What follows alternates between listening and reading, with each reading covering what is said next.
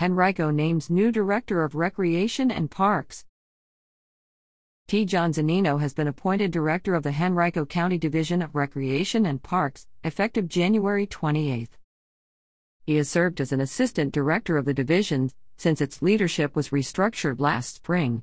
He joined the division in 2007 as a Recreation Coordinator and later served as an Assistant Director of the Recreation Services Division.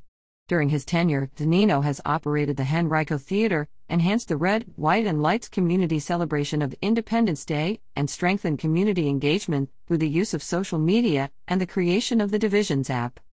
The Division of Recreation and Parks manages 4,500 acres of developed and undeveloped parkland, more than 100 recreational buildings, and a variety of programs and special events that are designed to promote a high quality of life in Henrico. The division's programs, services, and other offerings cater to all ages and encourage participation and interest in sports, recreation, therapeutics, nature, historic preservation, and cultural arts. The division has an approved staff of about 185, excluding seasonal and hourly employees, as well as a budget of $23.3 million for fiscal year 2022-23. Zunino earned a bachelor's degree in sports management from James Madison University. Last July, former Director Patrick Nally resigned after just about 3 months on the job.